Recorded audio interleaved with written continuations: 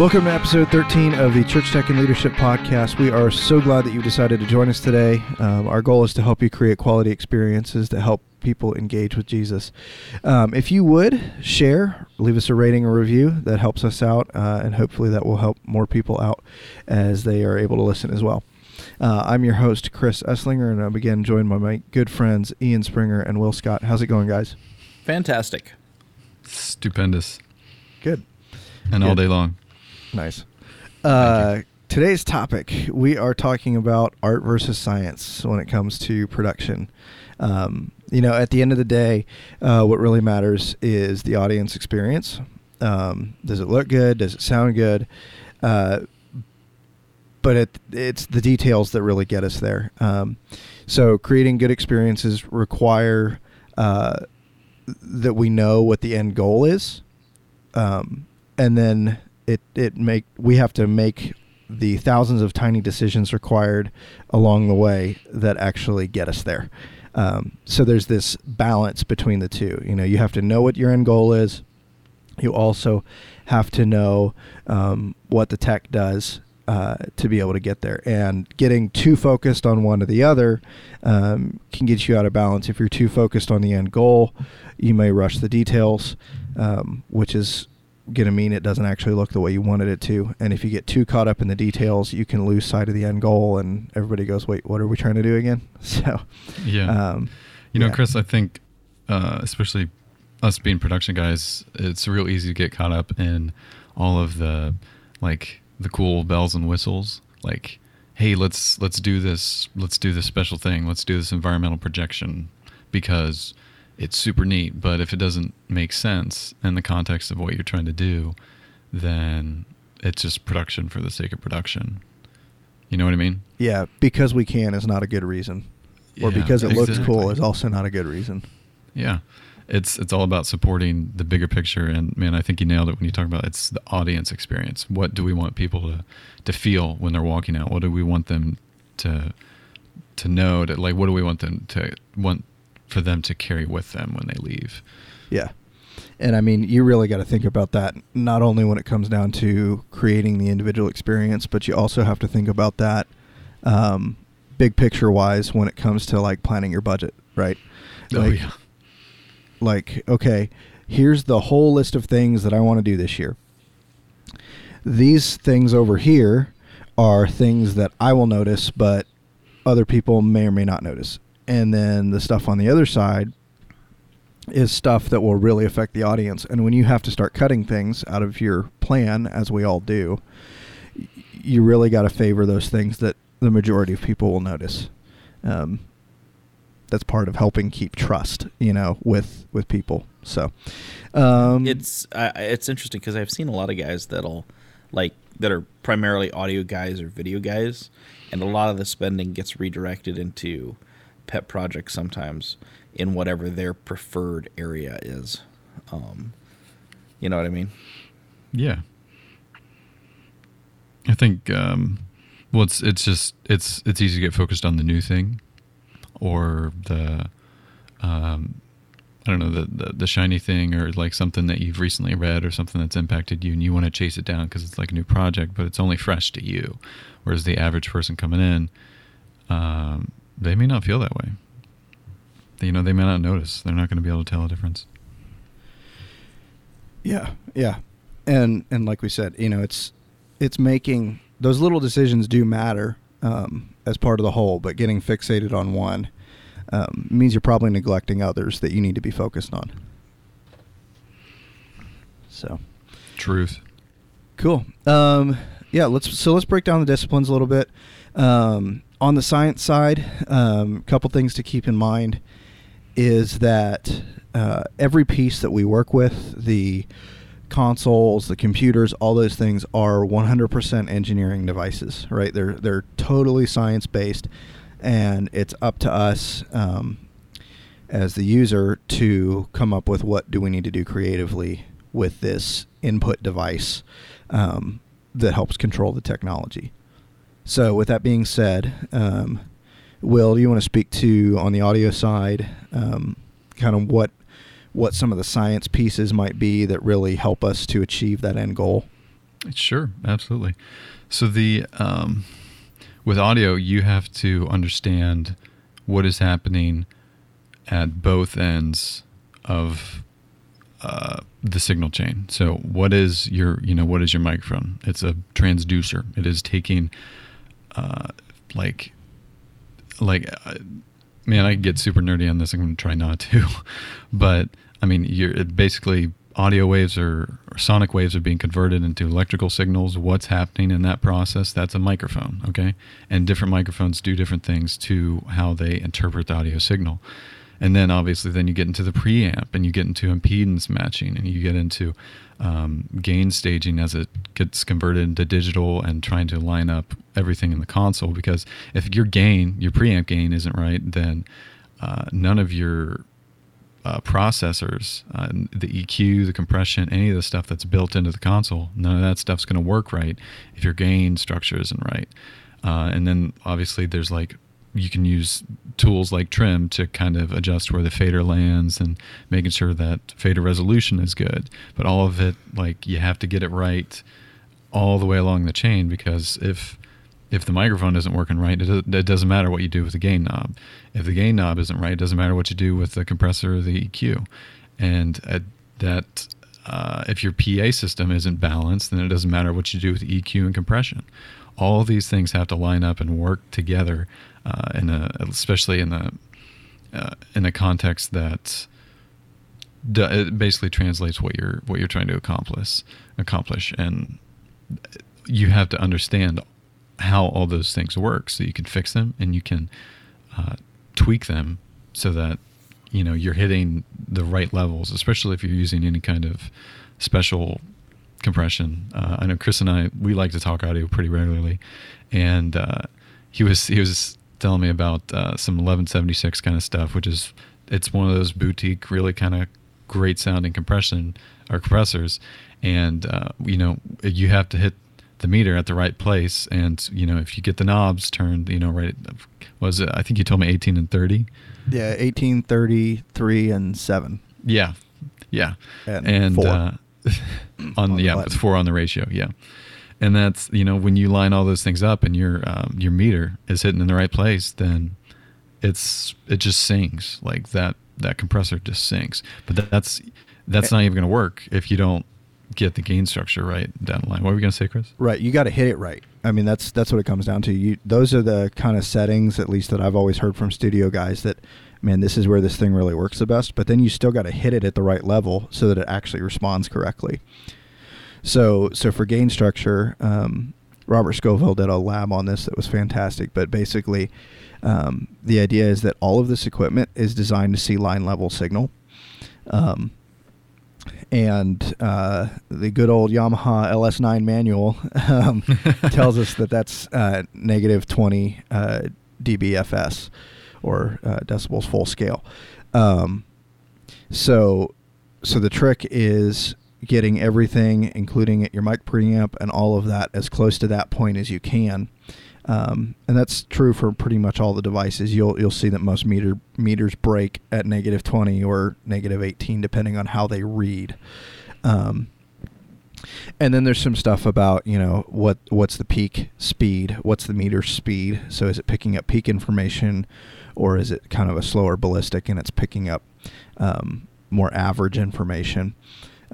So for me, I always try and get that gain structure kind of at an RMS level at around negative 20 dBFS, and make sure to watch for peaks, because again, especially things with really heavy transients like drums are going to want to pop through. Yep. You got to watch for that clipping, but as long as it's not clipping, and that's kind of where you're at least in my experience, that's where the EQs and the compressors and all those kind of things, if you can maintain it at that negative 20 or analog 0 going all the way through, that's where stuff really tends to perform very well.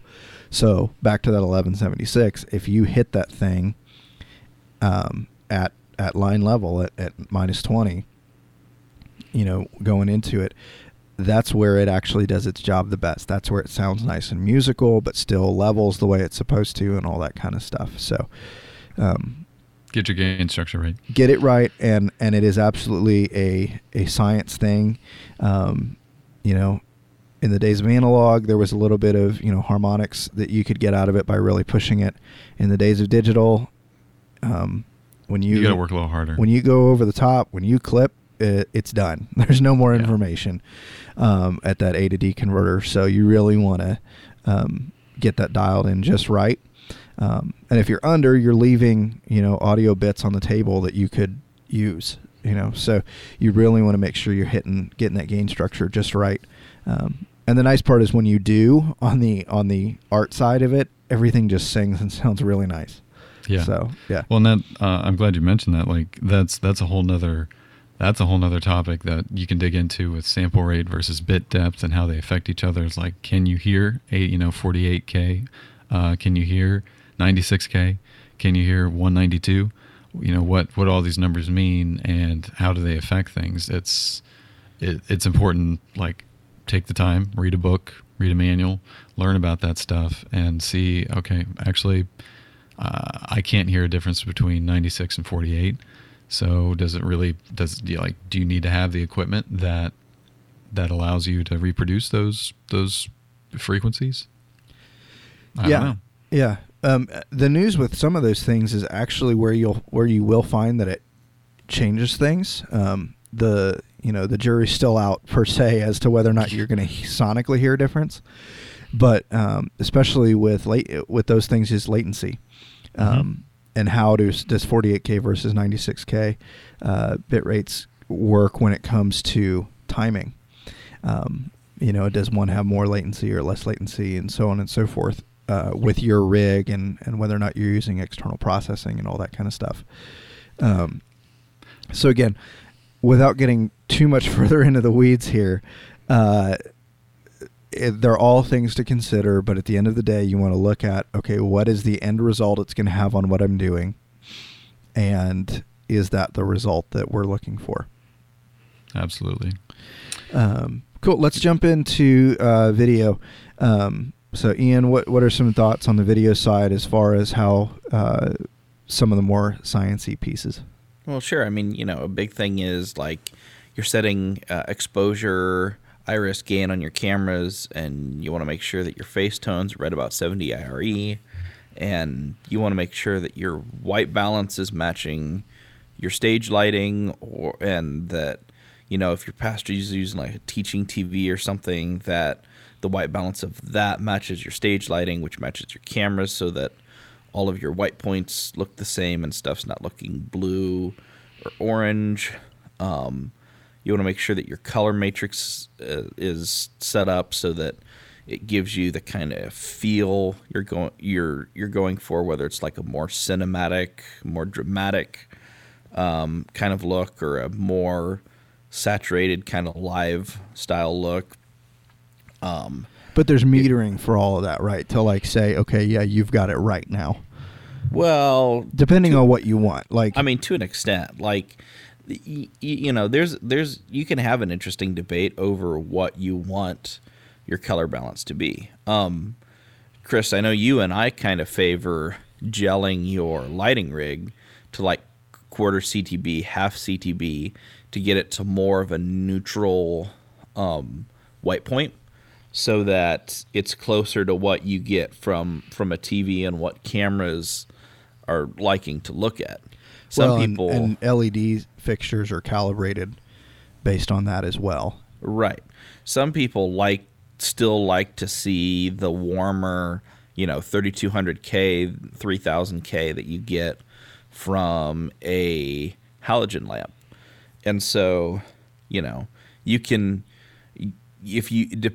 set up your equipment to give you that one or the other of those looks, and they're both still, kind of technically correct. Not exposure. If you're shooting raw or log or something like that, there's different schools of thought for exactly how to expose your scene to get the most detail out of the areas where you want it. Normally for live, you want to set your exposure so that your face tones, which is where you want most of your detail to be at, because that's where your viewers are looking, you want that set so that it's right around 70 IRE, which is where standard gamma curves are set up to get as much information encoded into the video as possible. But if you're shooting log, you're trying to capture more detail across a wider range of things, so you might need to set your exposure differently so that you're not overexposing really light areas of the scene. And I have experienced that personally, that if you are shooting either log or wide dynamic range or any of those kind of things, if you do try and set your exposure at 70 IRE, you're going to come back into editing and go, wow, my skin tones are overexposed. Yeah, so there's multiple different schools of thought for how to do that, and to a certain extent, I think it's important to understand what those different schools of thought are and when the right time to apply them is. There's a lot of people who will say you need to go out and buy an expensive colorimeter and really precisely calibrate the color on all of your devices so that it matches perfectly. And there's people that are getting really great results by not doing that at all.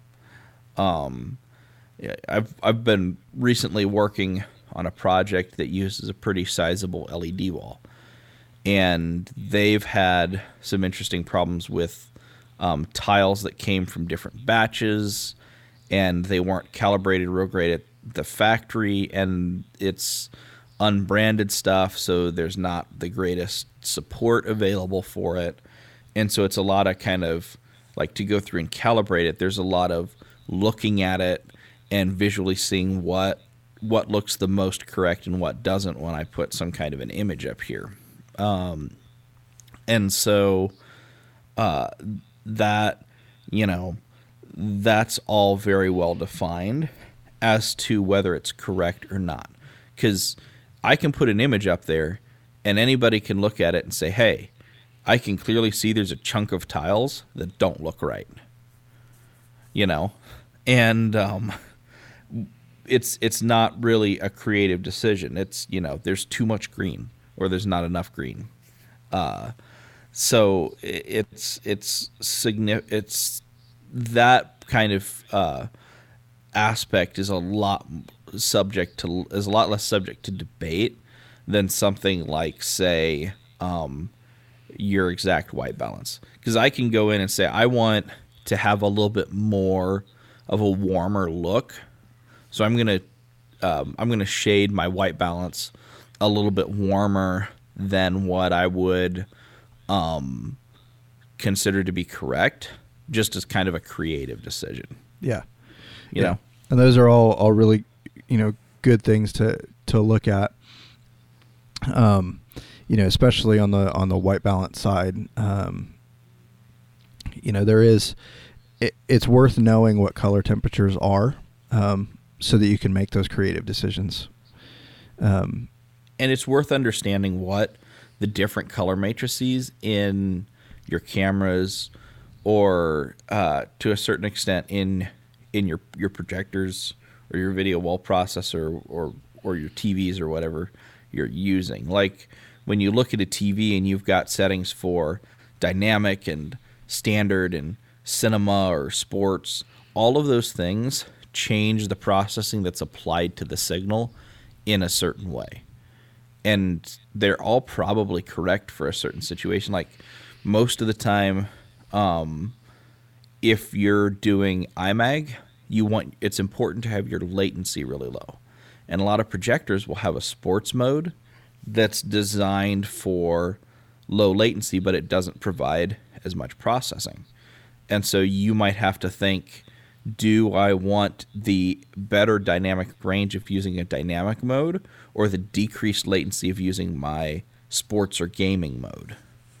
Yeah. So it's important, whatever you take, whatever setting the equipment's on when it comes out of the box, may or may not be the right setting for what you're trying to do. So it's worth actually reading the manual and figuring out what those things are. Even, if you can, before you buy the equipment, know if you go out and you buy, let's say a camera, before you go out and buy a camera, think, what are the features that this camera has that another one I'm looking at possibly doesn't? Some of the biggest features that you lack on some of the prosumer level cameras is the ability to tweak things like your color matrix or your knee, or do individual color shading or color phasing. The question is, are you going to have to mix and match this with other cameras, or do these features even matter? And I think it's important to at least understand what they are so you can make an educated decision about whether or not you care. Yeah, for sure. We kind of touched on the display side of video. So what are some thoughts about reasons we might choose a projector versus an LED wall, for example? Yeah. The big thing has to do with what the lighting in your room is. So projectors rely on reflected light off of a surface. So the light's coming out of the projector, it's hitting a screen of some kind that's reflecting it back to your viewers. And so you inherently lose contrast in a display of that nature if you're in a situation where you've got really bright house lights, or especially if you're on a stage where there's stage lighting that's being reflected up off the stage or off of people onto the screen.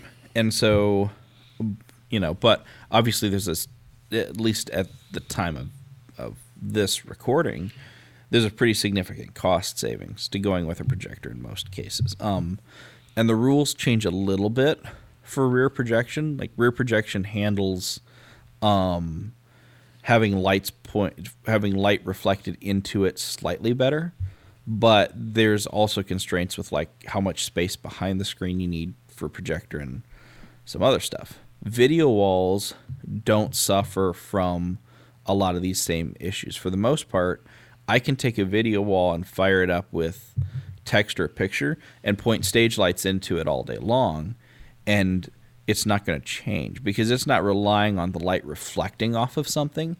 It's emitting the light directly at your audience. So now there is a thing about how bright you set it too. Well, you don't want to like nuke people and melt their eyeballs.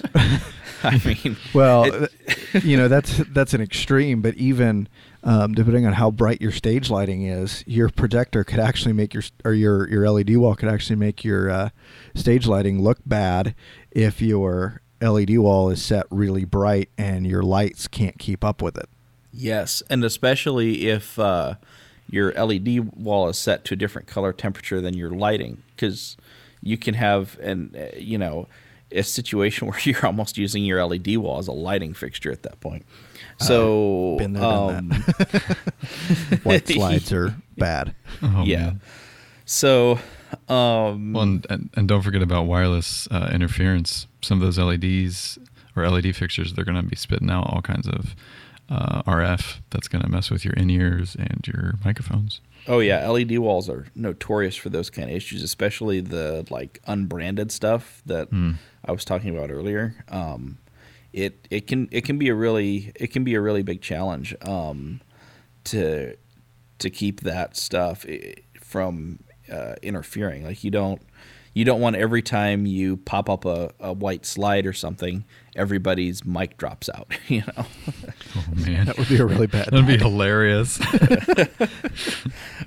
So it's all of these things. Like you have to at least consider when you're trying to design a system, because what you don't want to have your receiver for your wireless sitting right next to your LED wall.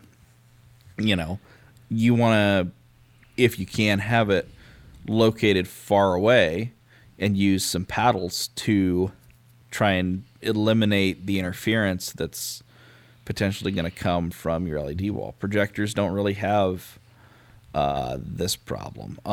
If you're using a projector and you've got like a center screen at the back of your stage. You want to think about how you put your people on stage and how you focus your lighting so that your lighting isn't firing directly into that screen. Yeah. Well, But, and I you think know, that if you have a stage with enough depth where you can get away with that, a projector might be a perfect choice. If you have a really narrow stage, though, you're going to be pretty limited with what you can do with a projector, and you might want to take a look at an LED wall. Yeah, for sure. Yeah, and what's funny is, as we talk about video, it always seems to come back to lighting, right? Like Usually. like no lights is no good when it comes to video, especially on the capture side. But I think it's important too to talk about, as we look at color in video, to talk about the color of the lights, and really measuring what your white point is with video and what your white point is with your especially anything that would be like design lighting, so not front lighting, not back lighting, even though those things definitely matter too. And making sure that you know what the color is going to be, especially as you capture it on a camera. If your white balance is set to, let's say, a really warm, 3200K, and then you bring up your LEDs, some of your color may or may not look right, because on camera, because of the way you've balanced your color temperatures, it may come out that your purples look blue. Now that could just be cheap camera, because cameras don't do purples very well most of the time. But your color balance has a lot to do with how well that'll look. Ian already said, talking about what the white balance of an LED wall would be as it casts light onto a subject versus what your front light and back light are set to. Are those the same? Aren't they? Do you want them to be or not? Again, all of these small decisions still, at the end of the day, come back to what do you want the end experience to be, and making these small decisions about the technology to reach that point. Anything else on the science side, guys? No, I think that's just about it. Also, another thing to remember is that it's important to think about what your back-end infrastructure is. Like, for example, not all coax cable is the same. I see a lot of people saying things like, you can't use RG59 for video, you have to use RG6, or it has to be RG6 quad shield. And that's not completely accurate. Most of the major cable manufacturers publish specifications for what type of signal their cable is rated for, and how far that cable is rated to carry it. And while it's true that in general RG6 cable can carry a video signal safely farther than an RG59 cable, or a Cat6 cable can carry gigabit Ethernet farther than a Cat5 or a Cat5e cable, it's not universal that these types of cables can only be used for one thing or another. So it's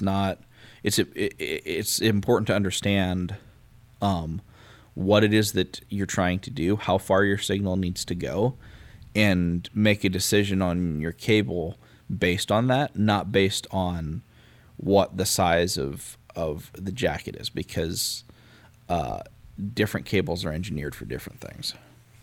Yeah. It's good stuff.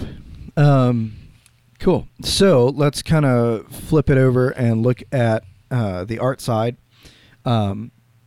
And we've kind of hinted at how some of these things apply, but on the art side, the focus really is what's the design we're going after, what's the emotion we're trying to create, what's the story we're trying to tell.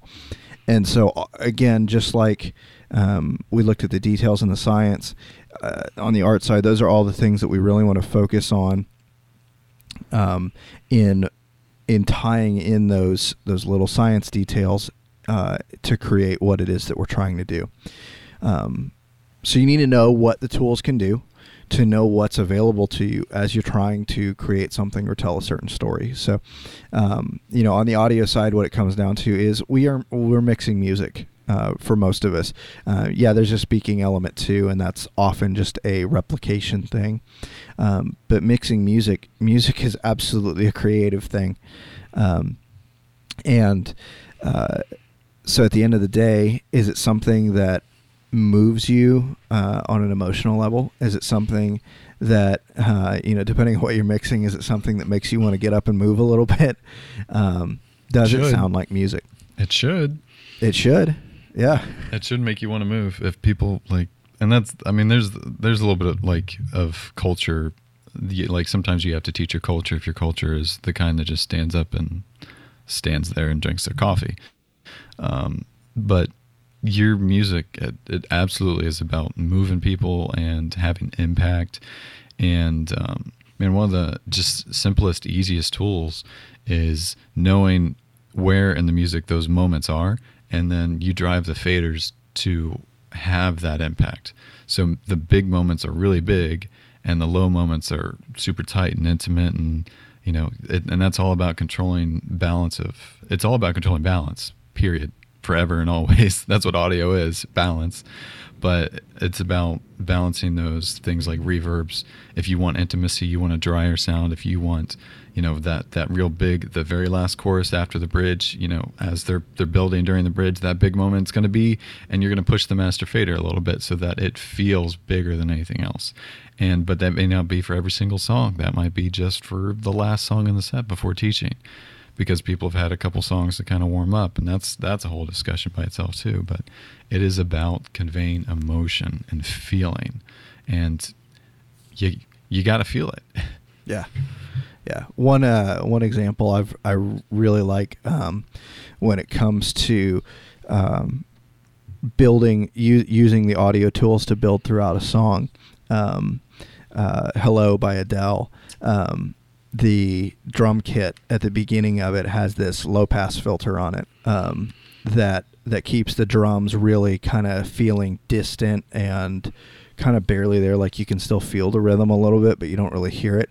And then by the last chorus, they open that filter all the way up, and all of a sudden the drums are right there in your face, and just makes the whole song grow throughout. And all they're doing is adjusting a filter throughout the song. It works for that song. It may not work for every song. Probably won't. But it's things like that are just such a cool example of where they're using the technology to really help drive the creativeness of the song. Mm-hmm. Tools in the toolbox. You never know what the moment's going to call for, but you got to know what the tools are, understanding the science, so that you can apply them in a way. Right. And that's the thing that blows my mind. Like, that's a studio album. Like, that's Adele's studio album. Can you imagine what that would sound like live? It would be so cool. It would be awesome live. Like, most of us are like live engineers. We mix on a Sunday morning. That's a whole lot easier than it is mixing in the studio. So if you want to challenge yourself, try mixing some studio stuff that has the same emotion, the same impact, the same, just like Chris was talking about with the Adele album. Like that's in a box. You can't control the volume levels or anything like that. That's just, here it is. It's got to work on every platform. It's got to sound good on your AirPods as well as your car stereo, and through a PA system. So good challenge. Yeah, for sure. I mean, and that kind of, to me makes me want to make sure that my live mix has that kind of studio quality leveling, so that it can translate. For me, in my context, I often choose to do broadcast mixes based on the front of house mix, so not have a totally separate thing going on. And so the focus at that point has to be, okay, my mix has to translate, so I actually have to dig into the details more than just pushing faders up and down. Mm-hmm. Well, and that's a really good point. Like, if your PA is starting to go like ours is, you're back and forth on the headphones, because what you're hearing in the room isn't necessarily going to translate on the broadcast mix. So, I'll pop on the headphones and be like, oh wow, those high frequencies are a little bit harsher than I thought they would be, because the PA system isn't conveying them, because the drivers are tired. and we haven't been able to replace our PA system yet. So it's like, all right, the headphones are telling me the truth. And then you can make adjustments based on that. And that way, you know that you've create like that your mix is balanced, that those harshes aren't they're not going out to broadcast mix. You don't have to, wait until you listen to the posted message to find out, the audio levels are really out of whack because of, just do it. Punch up your whatever your bus is that's sending to your recording and listen to it. Yeah, that's good stuff. Another, and while we're kind of on this, the more creative, artistic side is thinking about textures and how things like distortion can be a texture when used really, really subtly. Now, I'm not saying like, hey, go out and you should have distortion on all your vocals or something like that's crazy. No, you need to hear the vocals. But it's another paintbrush that you can paint with. And it's about balancing it in and mixing it in. It's like a spice when you're making food. If you add too much of it, it's going to overwhelm your dish. But used very subtly, it could like just blossom and bring everything together. So that is one thing I do recommend. Like if you're an audio guy, go watch some of those Netflix, was it Chef's Table, I think. I love that stuff. Like they talk about food and all these different elements of food and stuff, and it is a great analogy for what mixing is, because you're doing the exact same thing only with sonic elements. Yeah, it'd be funny to have a conversation with either talking about mixing in food terms or vice versa. Get real wild. Well, I put my snare drum through a blender last week, and it sounded like oh gosh. Or you need to add a little more salt to that vocal, Yeah, really. Can I add some paprika, some cumin? It's gonna be a Mexican dish. No, I prefer Cajun flavoring. Okay. No. Anyway, that really went off the rails quickly. This is no longer a podcast about technology and church. It's a food podcast. Yeah, exactly. I'm just hungry, so. It's not even lunchtime. What else is new? Anyway, so on the video side, when it comes to the creative aspects, I think the terms that I hear thrown around a lot is story is king. And when you can focus on that, it becomes a lot less important, what your resolution is per se or anything else, but are you able to use the tools effectively to tell whatever it is, the story you're trying to tell. Now that could be, we have a narrative we're trying to tell, or it could be the service and looking at it as a whole unit of, okay, during worship, the story I'm trying to tell is this energy level that's being created in the room, and I want to capture that well. So what are the tools I need to use? What motion, what color, all this, rate of switch. What are the things I need to use to tell that story well? Same with, same with the message. Are we really conveying what that person's trying to communicate in an effective way, or are we just switching between 20 cameras because we can?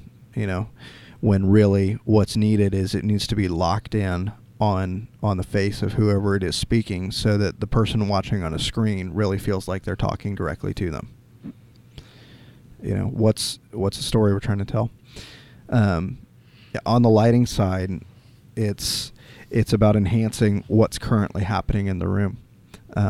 So during worship, there's a down moment. Nobody's really singing. It's a reflective type thing.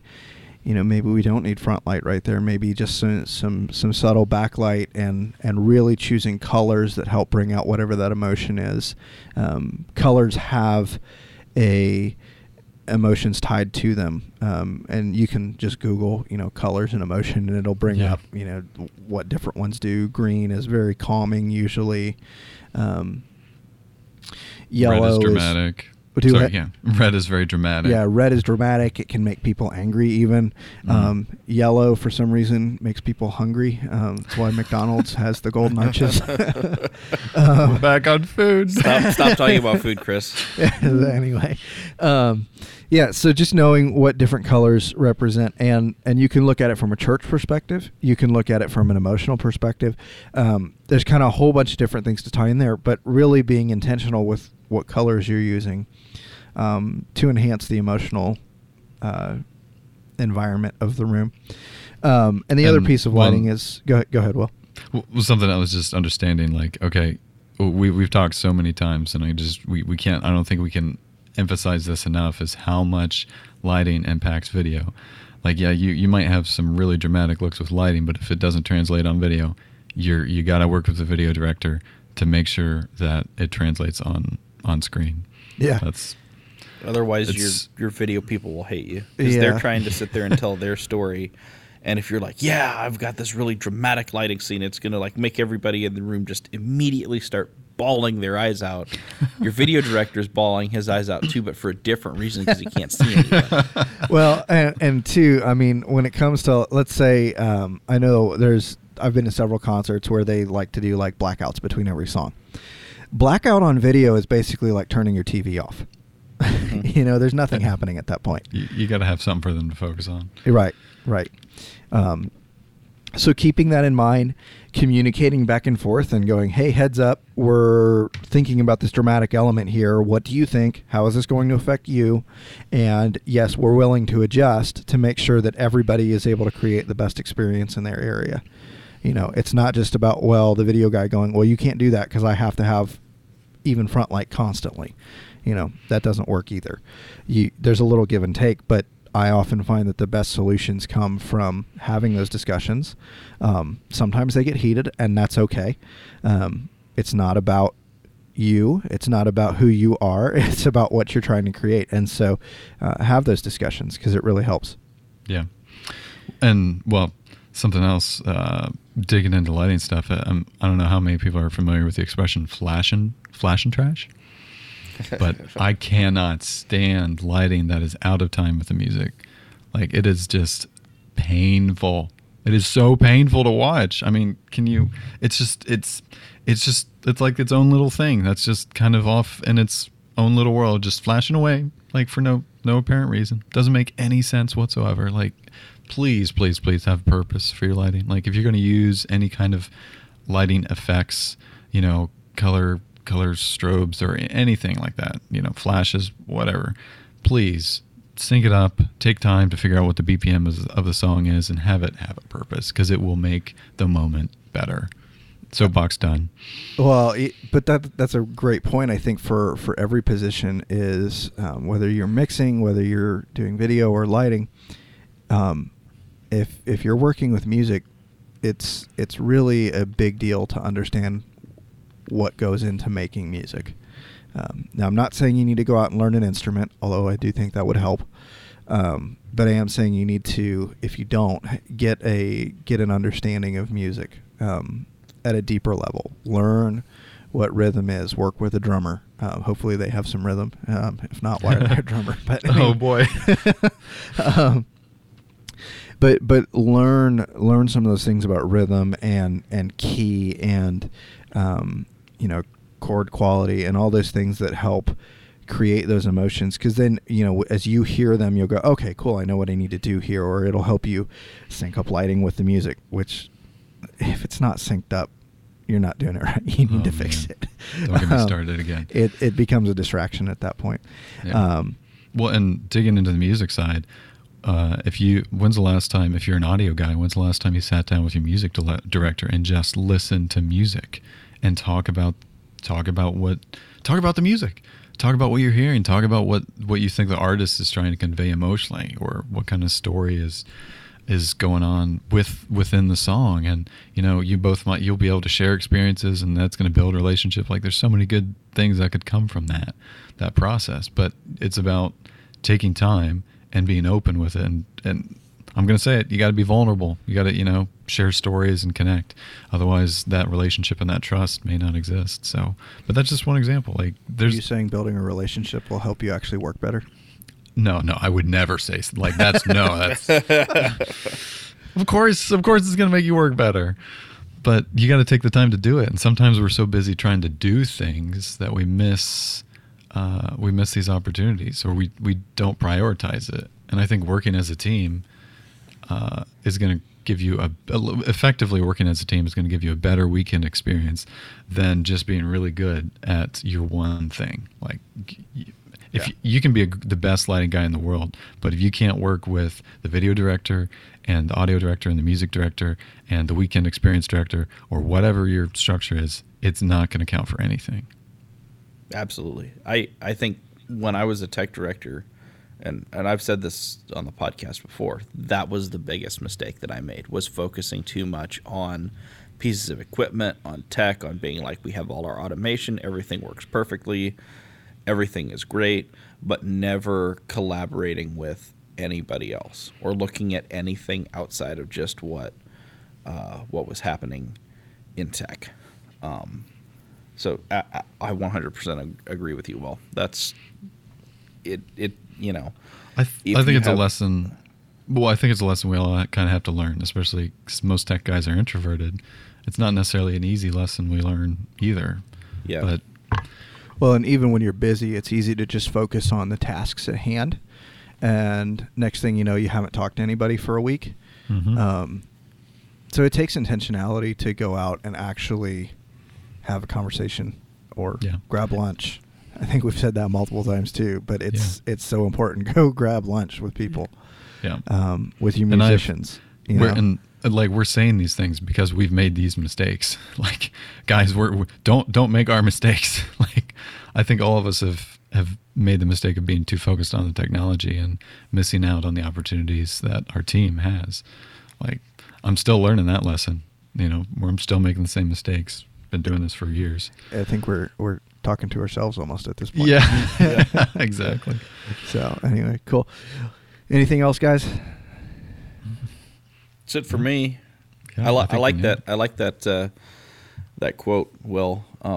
Don't spend so much time looking at the technology that you miss out on opportunity. That's gold right there. Yeah. Ooh. Yeah. Well, cool. Well, hey, I know this has obviously helped us out some, but if this has helped you out, go ahead and share it with people that it may help as well. Leave us a rating or review. You can always find more great content on the website at chrisesslinger.com. There's show notes there. There's blog posts. You can get in touch with us if you've got some specific things you'd like to talk about in your context. We'd be happy to talk to you about that. If you've got topic requests or questions, there's the I Have a Question button on the podcast page. And that will do it for today. Thanks, guys.